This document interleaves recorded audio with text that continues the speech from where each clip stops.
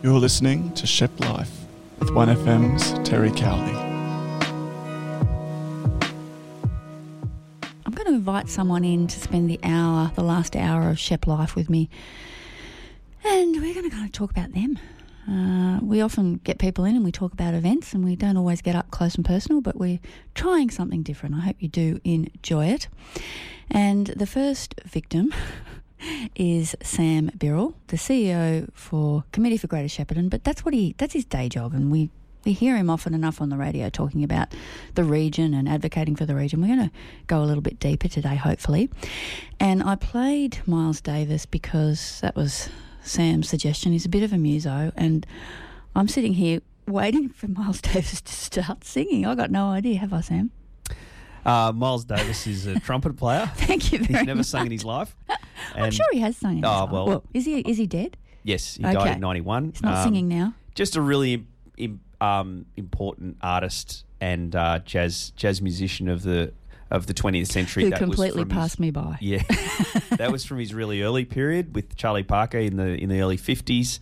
But he just evolved. So if you listen 10 years later, it's a completely different sound. And then he embraced electronic music and instruments, and then had another era in the 80s. So just a really iconic, interesting musician who kept pushing the boundaries of what could be done within what we call the style of jazz. Yeah, excuse my ignorance. I'm not a jazz fan, but I'm not really a musical person either. But you are, aren't you?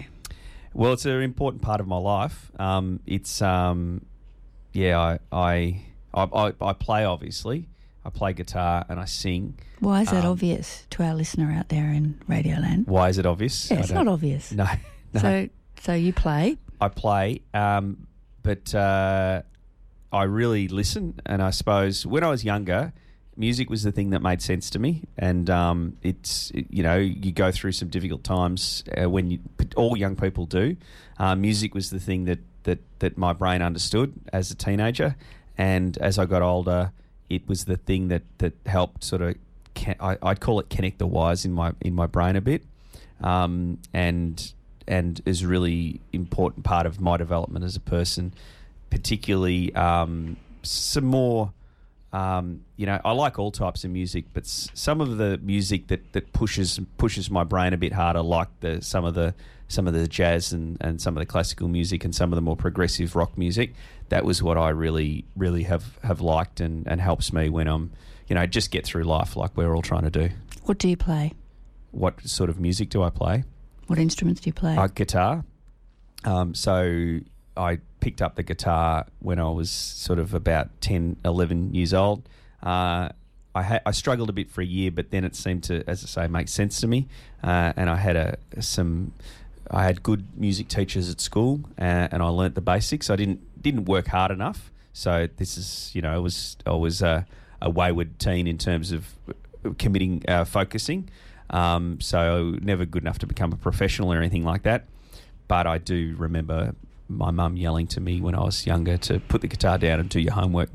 So, where did you go to school, Sam? I spent, Talamba Primary School was my first school, and then St Brendan's Primary School. I went to Shepplife for 2 years, and my father always was interested in me going to boarding school because he did, and he found it really important in his development. And I had 3 sisters. There was perhaps some theory that I needed some more male contact, and so I went to Assumption College to board from the age of 13 till when I finished when I was 17. Is that Kilmore? Kilmore, yeah, up in the hills. How was that experience in boarding school? First year was year 9, super homesick, and I remember being sad, but I don't look back now with sadness. It was like I look back at it as it being a hard and good experience. Character building. Yep. And then the second year was a bit better. And then I have really fond memories of the last 2 years, particularly the last year. I remember just the structure.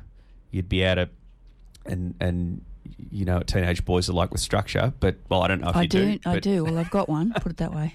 But you're up at, they got you out of bed early. You went down, you all had breakfast together. You were off to school. As soon as you got back from school, you had about 20 minutes before you had to do something, and every single afternoon. Now, for me, 2 days a week, it was either tennis or football, because those were the sports I played, and the other 3 nights after school was music. And then it'd be dinner, and then it'd be down to the classroom for 3 hours of supervised study, and you're exhausted by that stage, and you'd be in bed. There was that, and then the camaraderie of the guys that I was bored with, who I still catch up with. All of those things were really good experiences looking back on it. But at the time, it was tough being away from home when you were young. You mentioned your dad earlier. Tell me about him. He is... Defies quick description. Yeah, I think he does, actually. He's a very intelligent person. He's a bit eccentric. I think he wouldn't mind me saying. He went to University of Melbourne to study law. He was born in Tasmania, but he's from Wangaratta, and he just loves the country and the bush. He's really got an affinity with the forest. Really special. When you see him walking around his property, you can see what it means to him. So he was looking for the first job that he could find as a young lawyer that wasn't in Melbourne. And the first job that he got was in a little place called Tatura. And he'd met my mum, and they'd got married, and she was from this area. So they moved to Tatura straight away. He started work at what is now Dawes and Very, the law firm there. And as soon as he could, he found the ideal property, which was on the river near Murchison, and he bought it, and he's been there ever since.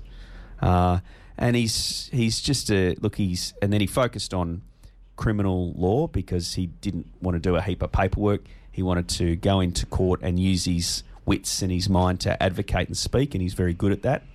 But he's a very deep thinker. So I've got a sister in Edinburgh who's a super smart person, and she's has a PhD in corporate sustainability, and she's forever sending books on philosophy to my dad, and he just consumes it, and he's always telling me about what the latest thing in this book is, and they're really deep ideas. So you don't have to. He does all the research for you, and then just picks out those. Well, he challenges me to say why is this so, or why is that so, and I sometimes push back. And it's I think that intellectual curiosity is the basis of our relationship. When I asked you to send me some information for this interview, apart from you sent me some information as I asked, but apart from writing that you grew up as a young boy on the Goulburn River, the second thing you wrote was that your parents split when you were 8. So I'm guessing that is a pretty significant thing in your life. Yeah, well, it is, because we moved in with Mum. We sort of they had a pretty amicable relationship, and it has been ever since, really respectful, and I admire both of them for that. But it meant that I was living in Shepparton, but every weekend, every second weekend, and every Wednesday night at my dad's place.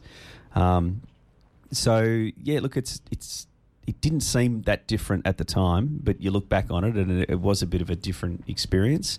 I think both of them made it quite easy for us, and it was generally a good experience. But it is part of the way you move through life. How did you make sense of that at the time? Because you were very young. It's a pretty open conversation about. Sometimes two people just would prefer to be apart and not live together. It doesn't mean they don't like each other. It just doesn't mean that sort of thing. It doesn't mean there's less of a commitment to their children. And my experience is that they both showed huge amounts of commitment to us. So I suppose now that I have children, I do perhaps think about it more. But I think thinking about it, we just made the best of it, and my parents made the best of it too. And rather than get sort of angry or disappointed that we're not the normal nuclear family, we just found a way to make it work, and to the point where my mum invited my dad to our Christmas party because we were all home, and she thought it'd be nice for him to be with his children. I mean, that's the sort of thing that can happen when people are really mature and respectful. Thinking about others. Yep. Not just themselves. That's yes. right. And there's been a lot of that in my family. That's good to know. We'll just do a bit of a recap on your career, because we don't want to go too much into your career, because we do hear from you in that space fairly often. So you graduated from the University of Melbourne with a Bachelor of Applied Science in Agriculture. You worked as a horticultural agronomist in the Golden Valley. You were appointed the CEO of the Committee for Greater Shepparton in 2016. So essentially a lifelong resident of the region, a graduate of the Fairly Leadership Program. You graduated with an MBA from La Trobe University in 2017, and you have various community positions. So that sort of sums up your career. But as usual, I'm drawn to the things that don't look as successful, or the blips in the road, if you like it. So tell me about you. As I said, you graduated from the University of Melbourne in 2003, but that wasn't the first degree you started, was it? No, when I was 17 years old when I finished year 12, and everyone said, you're good at school, Sam, you've got to go to university. And I went and started the Bachelor of Arts at La Trobe in Bundoora. But I did okay in some things and not in others, but it just I didn't understand some of the concepts in literature and that sort of thing. And after a couple of years, it wasn't really for me at that time. So, given what you ended up doing, it seems like you're a little bit miscast in that role. I wasn't ready for university at that stage. I didn't understand things. I did want to be a journalist at the time, but I didn't have the commitment to do it, and I didn't know how to get into it. I came home to Shepparton, and I got a job on a farm, and that was going to be a stopgap. But agriculture, I just loved it. I loved the seasonality. I love the production of it. I love the work. And so when I decided to go back to university, I thought agricultural science would be a really interesting thing to do. So that's what I did. Why do you think? Is it was more tangible? Is that part of what was the attraction with agriculture? I certainly liked being close to nature. I like being outside a lot of the time. I like seeing the crops go through their seasons. I just love the leaves turning orange in the autumn and then going dormant, and then seeing them flower on the fruit trees again in spring, and then being part of that and trying to nurture that crop through.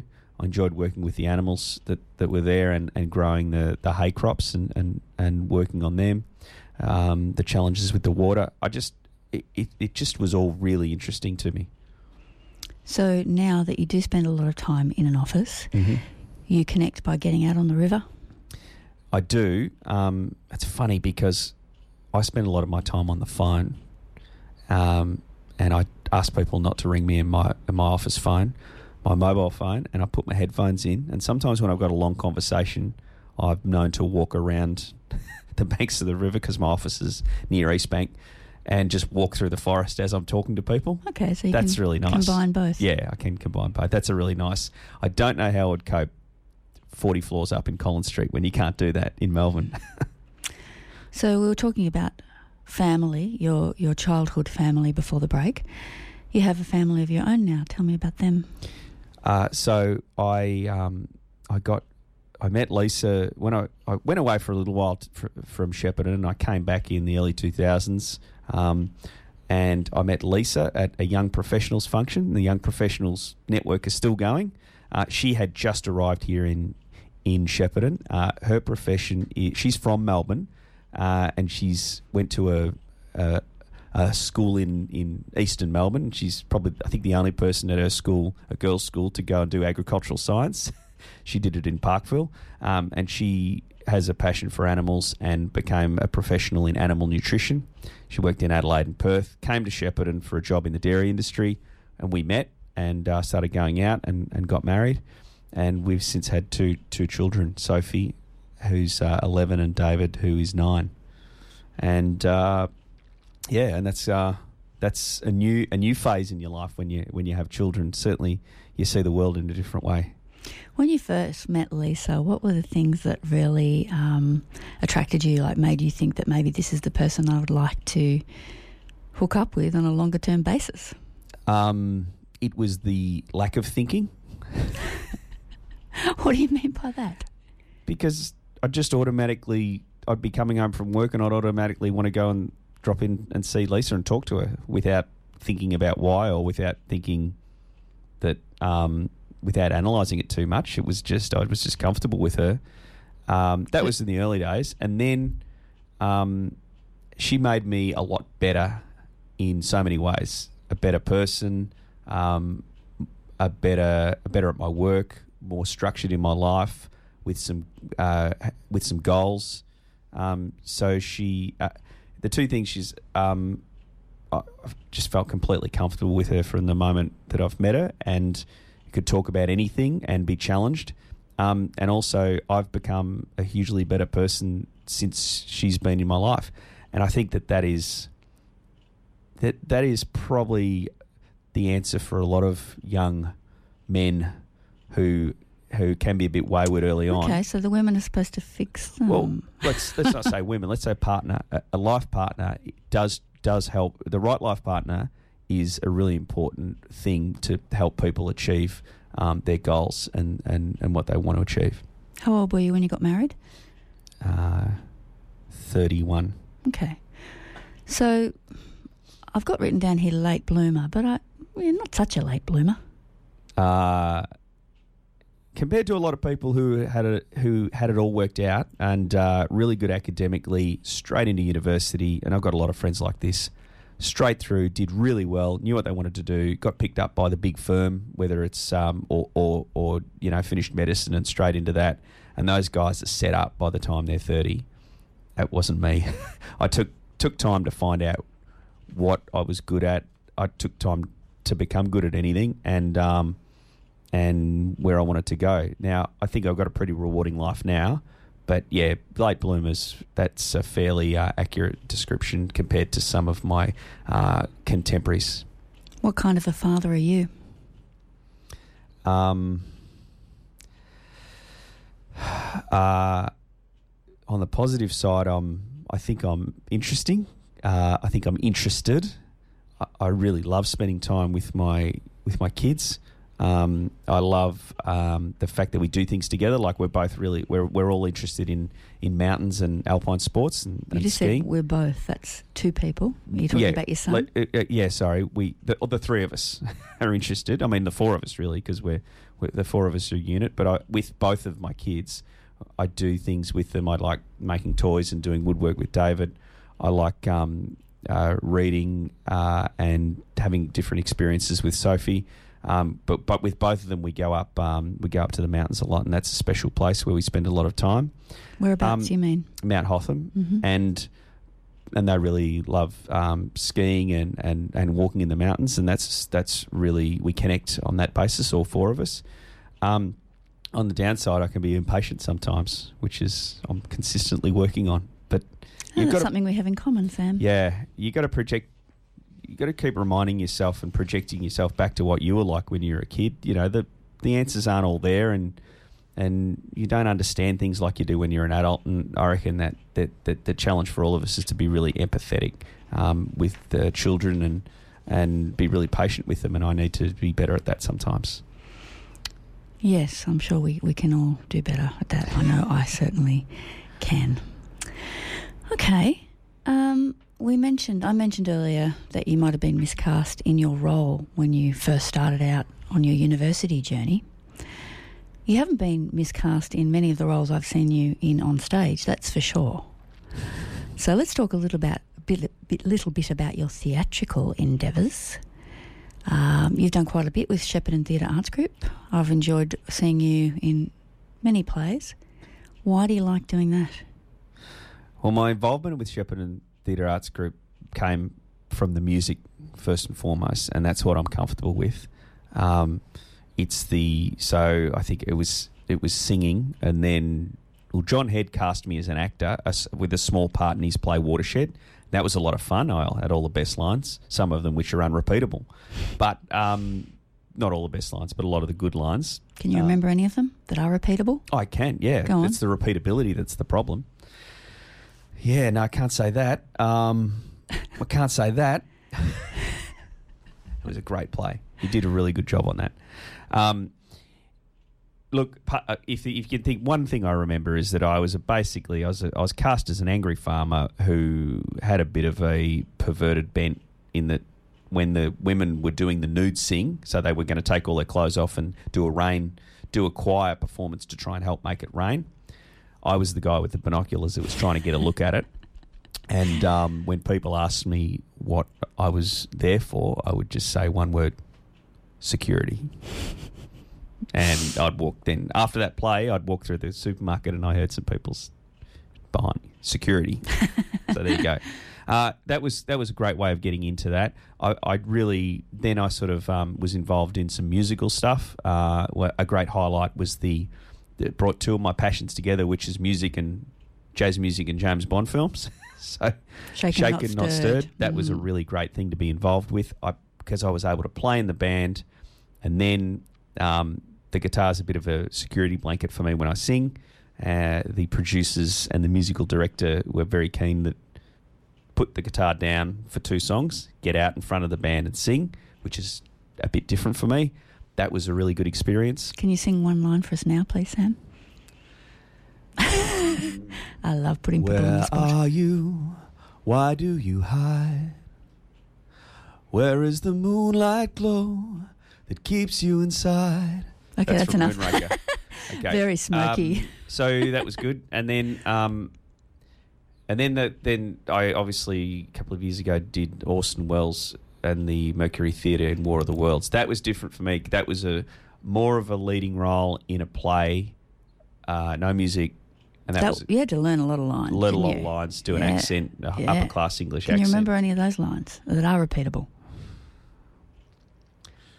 Wow, this is really challenging that to be asked to go back into, because I knew everything like that. It is, because when you get to the end of these things, you kind of shelve it, don't you? You sort of put it aside and you free up a bit of the RAM in your brain. But, something about, they're not facts, they're details, Orson. We are asking our radio audience to be part and experience this as if they were there. Nice, well done. That was fun. Doing the accent was really fun, and trying to get that right. That was Accents really are hard. enjoyable. Well, I find anyway. Yeah, that was really good. So, look, it's not. I don't have the mental energy to be doing stag all the time, but I do. I have loved my part of it, and that's one of the great things about living in Shepparton, that you can do that. It is. It's a big plus. As you Many know. of our community, creative outlets. What I might do now is just throw a couple of lines or questions at you, and you can answer them, and I won't really comment. I will just, respond however you would like to respond. Now, I'm told you like to bounce a ball around the office and that it can be really annoying. Why do you do that? It seems to help me think. The bouncing is annoying, I know that, so I just try and throw it up in the air now, one of those stress balls. And pacing. Sometimes when I'm composing letters to people, look, I write a lot of my letters, but some of the staff members I'll dictate to them, and for some reason walking around the office and throwing a ball up in the air helps me to think about what the right words are to put together. Okay. Tell me about when somebody brought a murder weapon into, maybe it was the police department, and your dad was involved? 1983, the Michelle Buckingham murder. A person went into my father's office, which was in Shepparton, and put a knife on the table and said, "This is the murder weapon. I need to make a statement and get some protection," I think.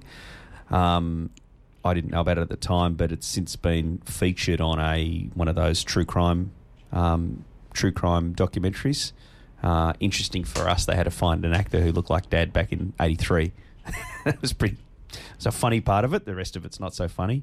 But yeah, he had some involvement in that. Tell me about your relationship with red wine. When I was early in my agriculture career, I didn't want to go into the wine industry. I'm really interested in vineyards. We put a vineyard on our property when, back in the 90s, and my dad was the driver of that, but I helped him a bit. I was really interested in the wine industry, worked in it a bit. I'm really interested in wine. Tell me about your intense role-playing exercise with Mick Malthouse.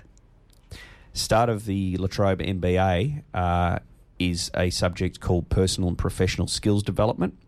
It's an intensive down in Melbourne, and you stand there. And they brought Mick Malthouse was just finishing up. Well, he hadn't quite been sacked as the coach at Carlton, but he was in the media a lot. He came in on a Sunday afternoon with his own role-playing exercises, and you had to pick one. And I wanted to pick the hardest one because I wanted to be challenged. I picked the role of the chief executive of a club that had just sacked their coach. I had a chair with me, but I had to do most of the talking as the CEO. And Mick he played the role, the head of the fans, the fan group, the cheer squad that was vehemently against the fact that we'd sacked the coach. And Mick stared at me and tried to push me and prod me and get me to say something that I didn't want to say, and just left those uncomfortable silences. And it was a wonderful experience. What's the worst thing that's ever happened to you? It's a difficult thing because the worst thing that's happened to me, and I honestly can't recall what it is, but it is so much better than some terrible things that have happened to people, and I'm always conscious of that. Touch wood, I haven't lost close members of my family or been through those serious health issues. I will one day because we all go through that. I would sit here and be umming and ahhing for 5 minutes to think about the worst thing that's happened to me. What's the best thing that's happened to you?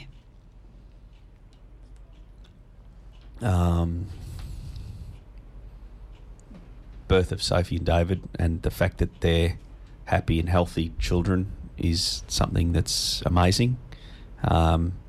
Meeting Lisa, that was part of making sure that the other thing happened. Those are the things that having a family and being able to offer that stable life, that's the best thing. Describe Sophie. Beautiful, intelligent, very charismatic. Describe David.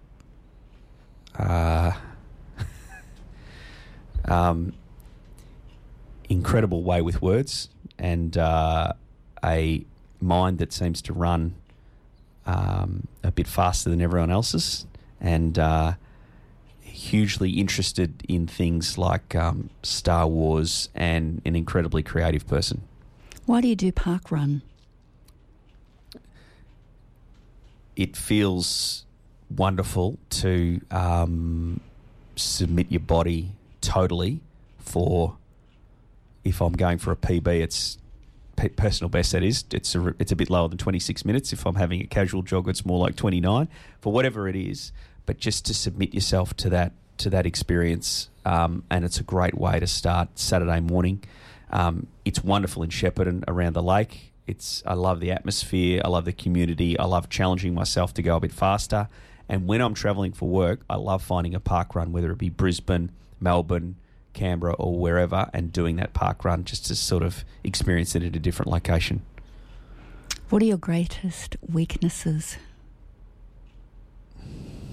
I haven't got a concentration span that would allow me to be a huge researcher for a massive, massive big thing. I'm the sort of person that if it doesn't make sense to me within an hour or so, I don't have the patience for it. So, that's probably a weakness. I can take on too much sometimes. I struggle to prioritise. Those are the two main ones. Someone once described you as being somewhat unaware of the rapid advance of climate change. How would you respond to that? I don't think that's true. I think there's I think there's a nuanced conversation to have about how we deal with it. And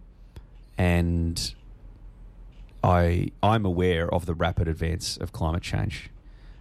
How we deal with it in an achievable way, I'm always focused on. And when I do work stuff, people say, why don't you do that? Why don't you do that? The achievability of that, I could go to Canberra and scream at the Prime Minister or the Environment Minister that they've got to do more. I try to find a way to move them along in an achievable way. Now, that might reflect my own. It might not reflect where I think what I think should happen, but I'm trying to make something happen, and you've got to get people on board to do that. What is it you like about being, I was going to say the limelight, that might be taking it a bit far, but you don't mind standing up and talking to people, you don't mind performing, you don't mind giving of yourself in that way. What is it you like about that aspect of performing? I find it easy to talk. I find it these days, I find it quite invigorating and exciting when I'm in front of a group of people and I don't know what they're going to ask me. And like right now? Right now. And I've got to think about, I've got to try and, I describe it as getting the files from the filing cabinet in the brain and trying to work out what they're asking me, organising my knowledge in my head around what they're asking me and come up with a coherent answer to their question. Sometimes when they're really annoyed with or they don't agree with what I've said or we've said, that's generally pretty exciting. And yeah, it might sound funny, I do like to, I'm a fairly introverted person in that I really? Yeah, well, I do get energy from being alone and spending time just by myself. I do think leadership involves, and I've found myself in this sort of leadership role, I do think that it does involve being prepared to get out and speak and share ideas, even if there is sometimes a cost to it. What are your goals for 2020? To